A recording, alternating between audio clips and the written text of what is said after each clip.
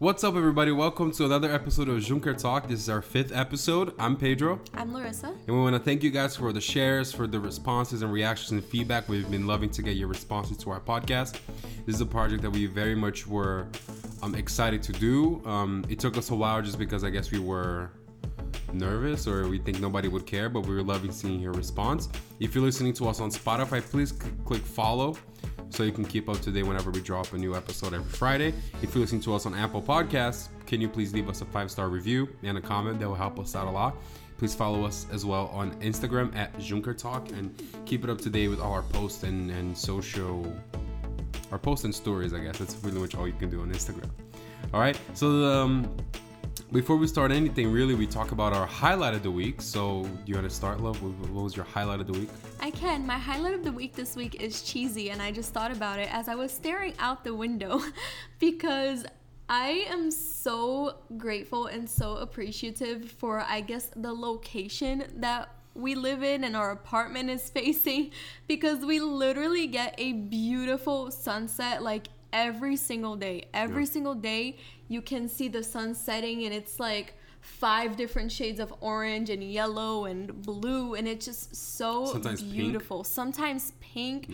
And I love the sunset. I love the sun, anything in nature. So I love looking at that every single day. So I'm really grateful for that. And this is not my highlight, but I think adding to that, where I do my Bible study in the mornings, I have the view perfectly to the window outside from the kitchen.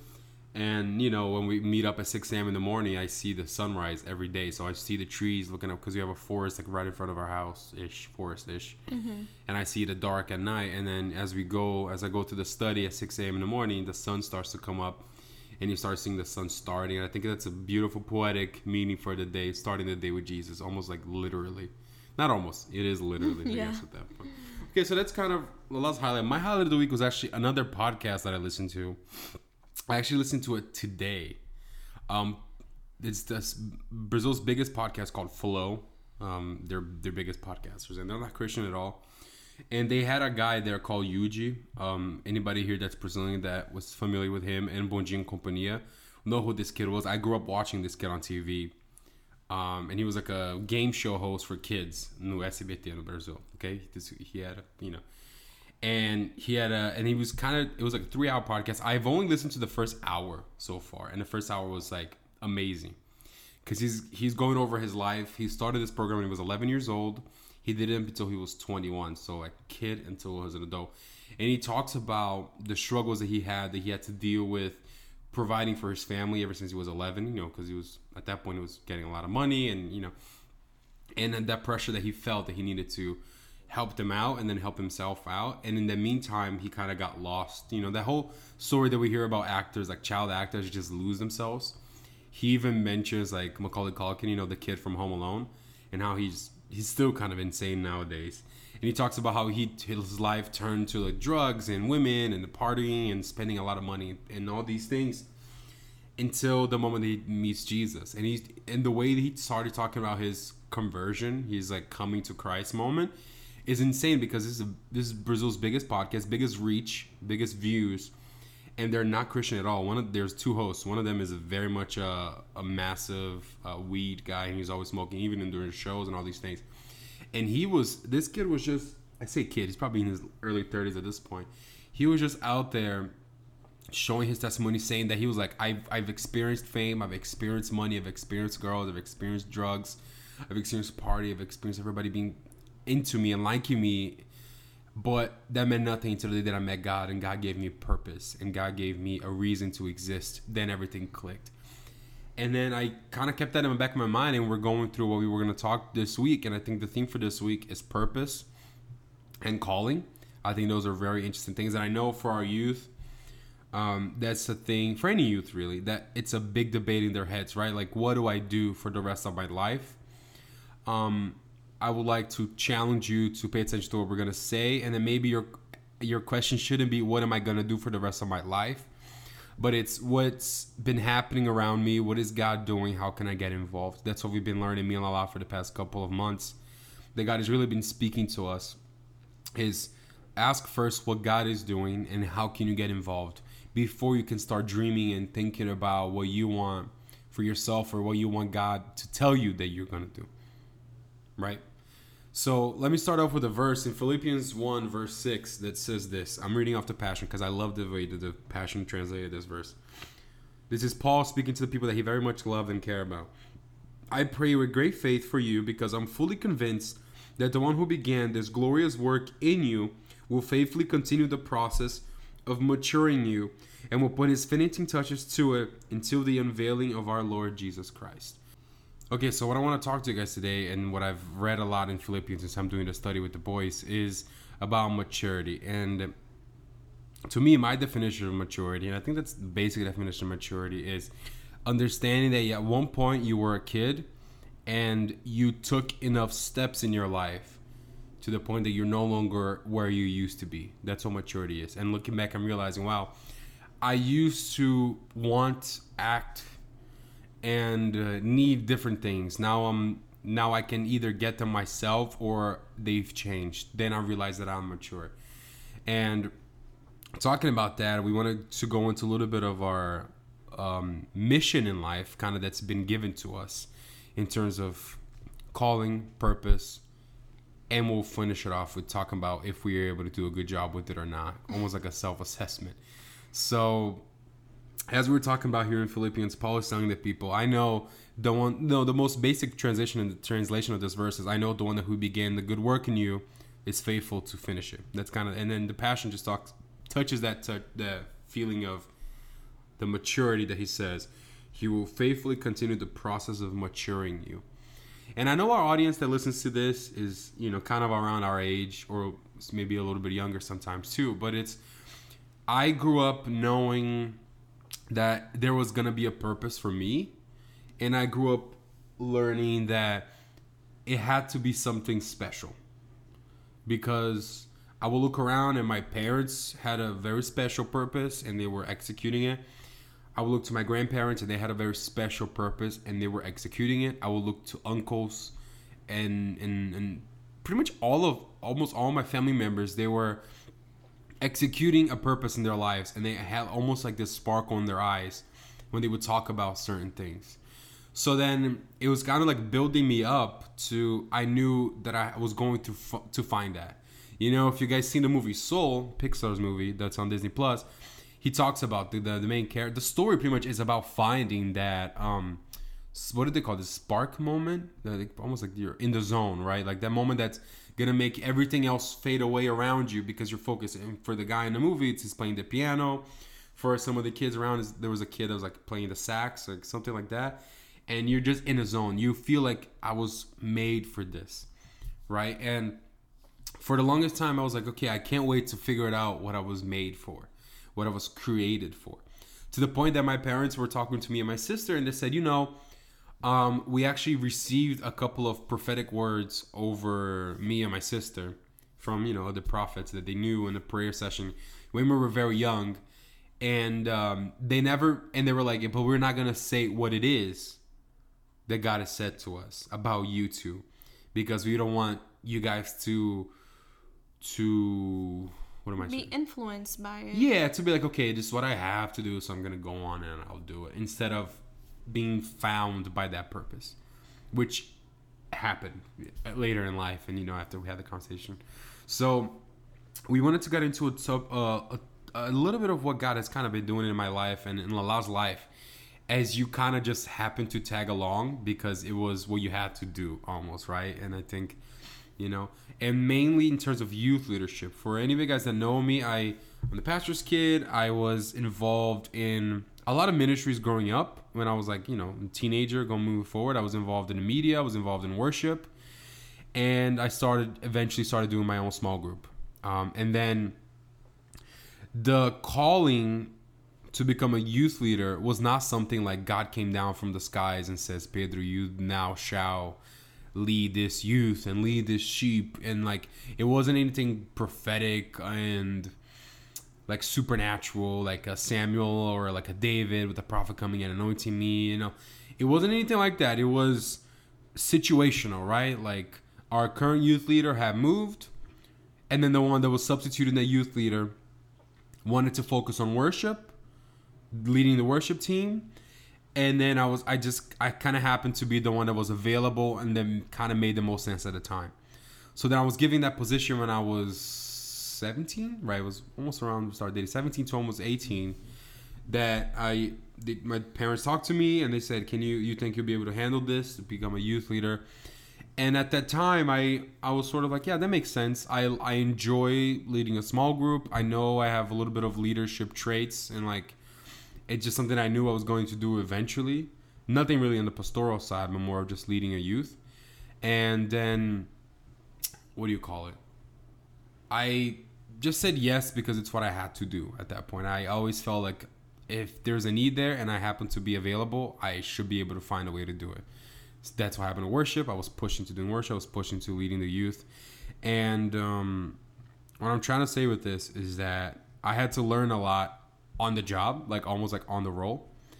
Learn what is the best way to be a youth leader and what is a not to do as a youth leader. And I've learned that. I'm still learning, to be honest, as I still am the youth leader.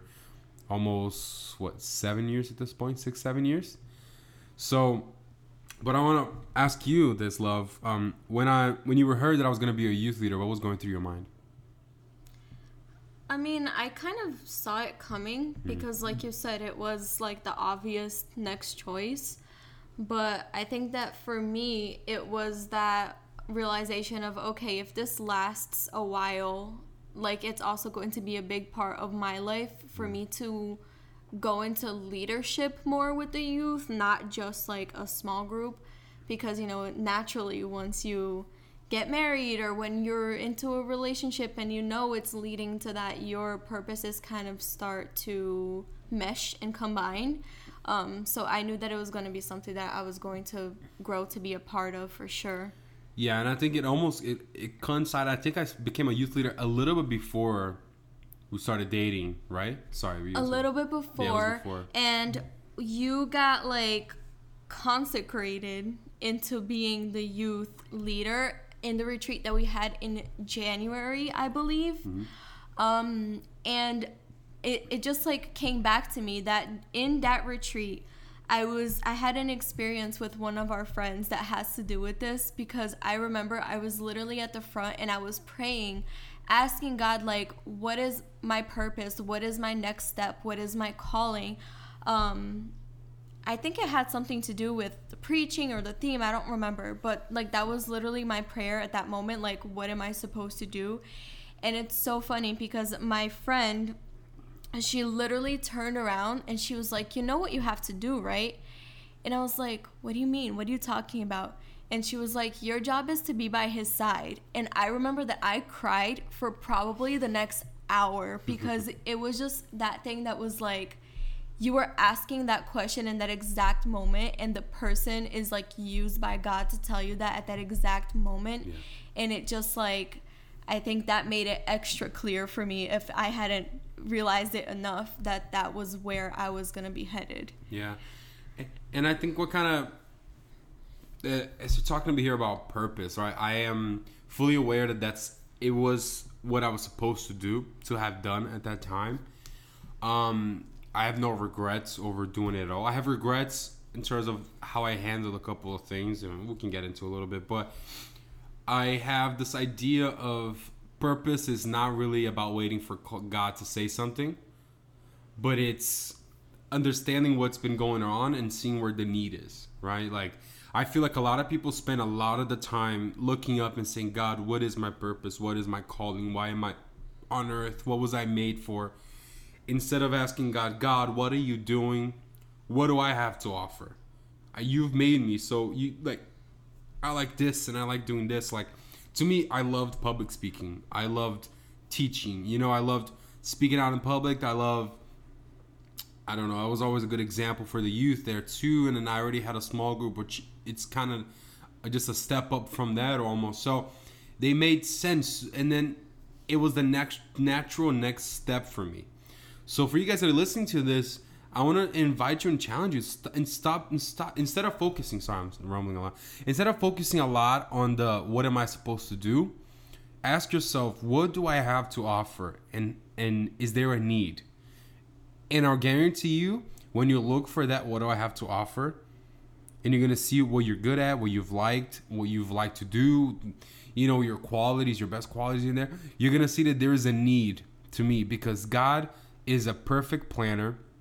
He's a perfect creator, and he made us the way that we are to meet needs of other people, of a community, of a friend. It could be just of one person. That's enough for you to serve God, you know, for maybe for that moment. That's going to be. So we started kind of leading the youth. I started leading the youth. I wanted to kind of make the point of having a couple of our closest friends that were part of our group to kind of do it with me. I felt like I didn't want to do it by myself, so we kind of created a group to meet up and plan. And I think that's kind of my biggest weak point of kind of the leadership part, is that I don't have a problem planning. I don't have a problem coming up with ideas and brainstorming, but what I've always lacked in some sort of what's the goal and objective? Almost like, give me how much the percentage do you want to growth? Where do you want to be in like 6 months? You know, just by the way, if you're ever gonna go for an interview, kids, if you're growing up, they're going to ask you, where do you see yourself in 5 years? They're going to ask you, 5, 10. So, and that question is so hard. When you're 14, 15, when you're 20, when you're 25, where do you see yourself in 5 years? Like, I'm pretty sure if I were to ask Lala this right now, I don't know how you would answer. And I don't think you know how I would answer. No, the only thing I would say is that I would probably have a kid. Yeah, or 2. 5 years. But it's interesting, right? Because we're a generation that's obsessed with planning. But I feel like we're also a very lazy generation. We love dreaming. Thank you, Disney and movies. We love dreaming, but I don't know if we love the work that it takes to get to those places, right? So I remember as a youth leader, I was kind of very frustrated because I would look around and I would see like other ministries and other youth leaders, and I would like, oh God, I wanted our youth to be this way. I know this is where our youth should be, you know? And I would almost get like, feeling like some sort of jealousy and, you know, but I wasn't willing to put in the work that I know those youth leaders and those ministries put in as a, you know, groundwork, and then, you know, sustaining it and letting it grow and letting it mature and it become what it is, right? Because I think what social media does is we just see the final product, or the, you know, almost final product, the one that's been good, and we don't see the beginnings, we don't see the day-to-day, we don't see the grind, we don't see the hard work. So it makes it so easier for us to just look and say, I want that, but I want it now, and I want it whatever way, and I don't know how the work that it's going to take. So, and that's kind of what maturity is. I feel like a lot of kids, I imagine a kid right now, like a kid is drinking milk, and right next to him, there's a guy that's eating a full steak, right? I'm sure a kid that's seen that is like, I want to do that, you know, like, or they see somebody drinking something that's black, like Coke or coffee, and what do they say? I want that. Because what? They're probably bored of drinking water, milk, all these things. But they don't know that it's going to take months, years. Teeth are going to have to be coming out and growing. And you know what I'm saying? Because that's the process of maturity. But a kid doesn't understand that. Because they're on baby steps.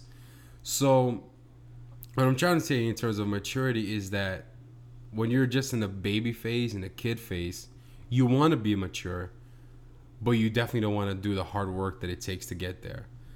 But there's almost like no escaping, unless you just want to stay where you are. And I think for me, my biggest challenge is that I didn't want to stay where I was. I wanted to grow. I wanted to improve. I wanted to get somewhere that I was going to be proud of what I've accomplished and what God had done in my life, right? And for the next couple of years, it was a lot of learning how to deal with people, learning how to deal with parents. That's a big thing in the youth leadership. Learning how to deal with encounters, retreats, how to plan them, how plan them. Something as dumb as learning how to ask people, hey, you haven't paid the retreat. It's been a week, or there's a week left, or, you know, and like having to do that part, and like learning to be the first one and the last one to leave, and the one that has to stand up first, and the one that has to lead in so many different ways. And I'm grateful for that little school that I had to go through for the first couple of years. But you were there next to me the whole time. Do you see a difference in me as a 16-year-old that started to lead in the youth and my 24-year-old self now? Yeah, for sure. I mean, you have years of experience under your belt now, so you could definitely see a difference. And I think that now you even have like more to teach and more wisdom and knowledge to pass on. Not that you didn't before, but obviously the goal as we mature is to increase in such things. So you could definitely see that. Yeah, it's a never-ending process. And I think throughout that time, we both graduated high school, because I was in high school still. You graduated college, now we got married. So at that point, we're kind of leading people that were the same age and a little bit younger, and even some that were older than us. Mm-hmm. So it was a lot of, okay, we're just going to have to deal with it and learn. And I wrote something down here is purpose is understanding the need and making yourself available to meet it. And I think when you do that, you just got to pray, and then God is going to do the rest of the work. I think my favorite character in the Bible is King David. And I'm fascinated, as I know much people are, about the story of David and Goliath. As David was out there just to help his brothers, give them food, and then he hears the giant saying the things that Goliath was saying. And he kind of got so frustrated, he says, you know what? None of you cowards are going to do anything about it. Not even the king. Let me do it. And the king looks at him almost like, what are you talking about? And he says, hey, I have the requirements to defeat a giant. I've killed a lion and I've killed a bear. I protect the sheep. And I've always, as a kid, I was like, oh yeah, that's a good point. He fought a lion, he fought a bear. He could defeat a giant. He could, fight off a giant. But when you see the description of Goliath in the Bible, you see how massive Goliath was. And even the armor that Goliath had. And the weapons that he was going to use. And the fame that he had. It was a lot easier to kill a bear, to kill a lion. So sure, David had experience as a warrior-ish by helping out the sheep. That's what he had. But he did not have the experience to defeat a giant. But he thought he did. And of course, he knew that he wasn't going to be about him. It was going to be about God. So then God is just, the Holy Spirit just inspired him. And at that point, he was already anointed with God. To the point that he went out there and he faced Goliath. And, the rest is history. He used that little rock and he defeated Goliath. And he led the whole army after that to run after the Philistines. So I love that story so much because it shows that David just realized, hey, if your guys are not doing it, I'm going to do it. Do I have the full resume to defeat the giant? No. Saul was a much better warrior than David was at that point. Saul's son, Jonathan, was a much better warrior. I'm sure all of David's brothers were much better warriors. They were much older, experienced. They had the proper armor. David tried using an armor that was King Saul's, and it didn't fit him. It wasn't working out right. So he went with what he had. He went with the weapon that he knew how to use. But he saw the need, and he was like, I'm going to do this. And that's David. For the rest of his life, he had the heart of God, and he saw the need of the people. And, when he becomes a king, one of the first things he does, brings the presence of God back into his city. He saw the need. Hey, people need to learn how to worship. We need to have the presence of God at the center, at the heart of our nation. So let me look for the Ark of the Covenant. Where is this Ark? And he found it in the house of people. He brings them in. So I think our job here on earth is now looking to see what is God doing. How can I help? How can I help? Okay, so going back to what we've learned throughout these past couple of years, what do you think was the thing that you've learned that was the most significant to you throughout this time? I think one of the most important things that I've learned, especially in the recent years, is that as a youth leader, it's important that you make yourself available. I think that, as a youth leader, you think of the general youth, like the whole youth, big picture. But I think there's so much value in making yourself available to each individual person. And that is really where discipleship and companionship comes in. And that becomes super important in building that relationship with each individual person because, you're only going to run to somebody for help and for advice and for prayer if you have that relationship with them. And, once you have that relationship with the people in your youth becomes stronger because you become more united. You get to know one another better. And I think that's important to give attention to the individual as well as to the group in a whole.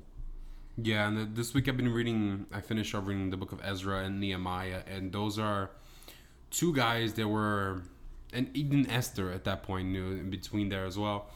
There's a couple of people that were clearly, they understood that they were created for such a time as the one they were in, right? Literally, because that's what Esther literally said. Mordecai literally says to Esther, Mordecai, right? That was her uncle's name.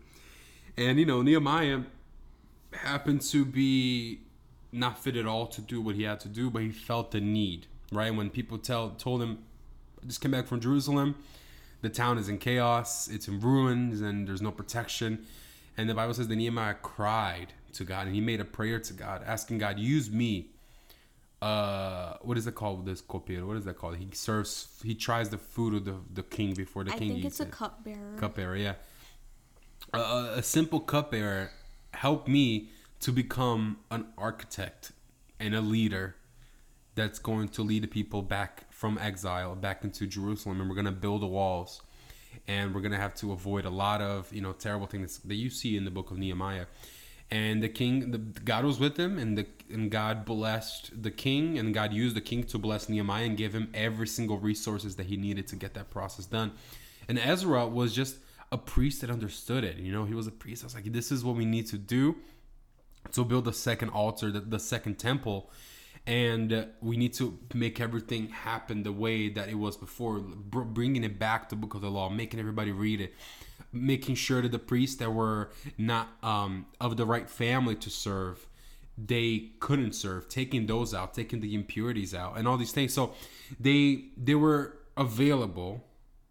It's funny that in those stories, you do not have God coming down and calling them to do those things. Just like in the story of Esther, you do not have God calling Mordecai or Esther to say, do this, save my people, protect my people, or help my people to worship in the temple. All you have was them saying, something is going on. I happen to be the person that can find a way to do it. Ezra was the priest. Nehemiah was the one that closest to the king for the resources. And Esther was closest to the king for the new law to save the Jews. Yeah, and I always thought it was even mind-blowing when somebody pointed it out that, like, God is not even mentioned in the book of Esther. Mm-hmm. So you really see that it's run by the need and the desire to help other people. And I feel like this that we're talking about, how like purpose is understanding that there's a need and just looking for that need that you can meet. I think that's something that I wish that I had known earlier, especially because I didn't grow up in a family where like generations back are Christian like you did, and generations back had a very clear calling and a very clear purpose. So growing up for me, it was more of like waiting for that moment of like epiphany of Jesus or God like coming down and saying like, hey, this is your calling. So I remember praying for that so many times, like, God, just tell me my calling, just tell me my calling, what is my purpose? And I never thought about it in the sense of look for the need and go fulfill it, and that's how you're going to be serving in the kingdom. And it's made such a difference to think that way, because, you know, as I was growing up, I tried different things. I tried dance ministry because my mom was in the dance ministry, and it was fun for a while there, but I think I outgrew it, and it was more of a hobby than a like purpose in church, I feel. And so I think that once it became more clear that, hey, there's a need for somebody to lead these younger girls. You know, I started off by giving small group to girls who were like 12 at the time, and there was nobody leading them. And so I think that that's when I started falling into that purpose of going where there was a need. Yeah, but I also think that like God doesn't really use people that are just laying around not doing anything. Right. When we started in our position of leadership, we had years of serving, if that makes sense. So we're not saying that God can't use it to be a leader at 12, 13, 14 years old, but we had to go through the process of serving, you know, serving in your small group, serving in a ministry within the church, understanding how to deal with authority, because you can't be an authority if you don't know how to respond to an authority. That it's just not going to work. That power is going to, you know, not going to be really good for you. So we had years and years of doing things and learning and having skills that kind of match that ability. So, like, all these people that we mentioned in the Bible, they had to go through years and years of not necessarily preparation, but just they knew what they were talking about. You know, like they had to be close to God. God is not going to use people that are complaining. God is not going to use people that are empty of him. He's going to use people that are willing. I think we need to keep asking God questions. We need to keep asking God, God, what do you have for my life? Sure, because God is not afraid of our questions. As long as we're asking him and looking for the answers in him and not on people and not on circumstances and not on depending for, I hate people that live on what's going to be the next prophetic word over my life. Like, you think you can only live by God coming down and saying something to you out loud, or a person saying something to you, instead of just open your beautifully God-given Bible and receive what God is going to do for you in your life and what God has for you and walk in that. I think that's something that we've learned, and it definitely takes the pressure and the mysticism off too, right? So as we come sort of to a conclusion here with you guys, is what is maturity? Maturity is walking in the path that God has for you. And naturally, you're going to see that you've changed, you've evolved, the things that you wanted in the past, it's not what you want now. Maturity is understanding that life is not all about you, it's looking to others. Maturity in Christ is understanding that we need to love our neighbors more than we love ourselves. To the point that we understand the love of Jesus as a sacrificial love. There was no more mature man than Jesus here on earth, and he was all about giving and surrendering and teaching and taking the time to serve people. And that's kind of what we wanted to leave off with you guys is, don't be so focused on what am I going to do for the rest of my life. Focus on, God, what are you doing this week? How can I help? I think that's our best advice for you guys. Yeah, and I think it's also important in the process of like seeking maturity to try to walk closer with people who are already a little bit more mature than you, because not only can you learn from them, but if those people are really trying to help you, they'll also be able to water the things that they see in you that can grow. So like, I know that for both of us, we had small group leaders and like ministry leaders who saw potential and would push us to grow. Yeah. And I think that made a huge difference. Like for me, Debbie and Thales would ask me to like give small group once in a while, and I was young. I was maybe like 14, 15 at the time.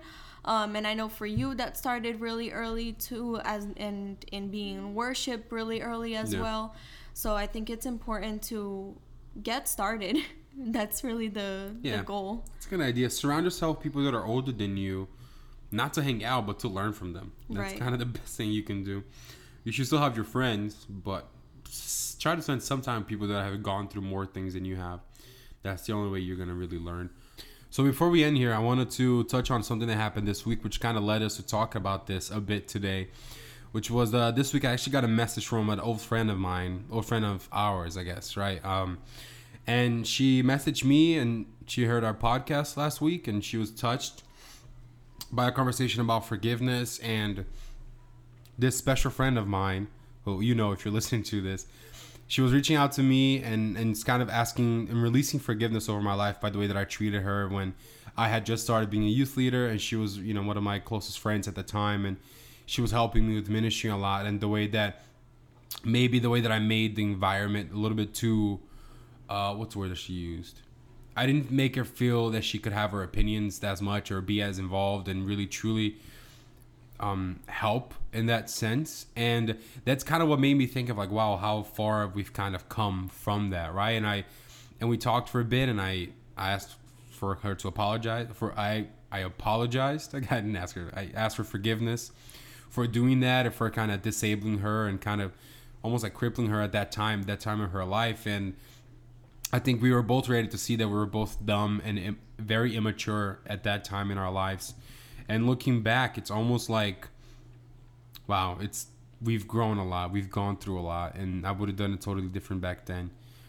So that's kind of, I just wanted to mention that because, and I guess I say this to the boys all the time, and we were saying that in a small group this week, is that you guys are going to look back in a couple of years in your life, and you're going to see how like, wow, I was really like dumb and like Yeah, because there are things in Yeah. life that you're not going to learn and you're not going to realize until you go through it, to be honest. You know, you're not going to mature from one day to the next. It takes years. It's a process. And I think it's a process that never ends, to be honest.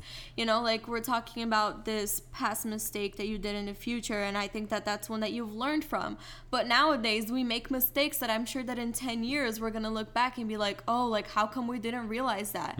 But I think it just are things that come with like asking God for wisdom, but also we have to learn from our mistakes and what we do wrong, but also really hold on to the things that we do right. Yeah, for sure.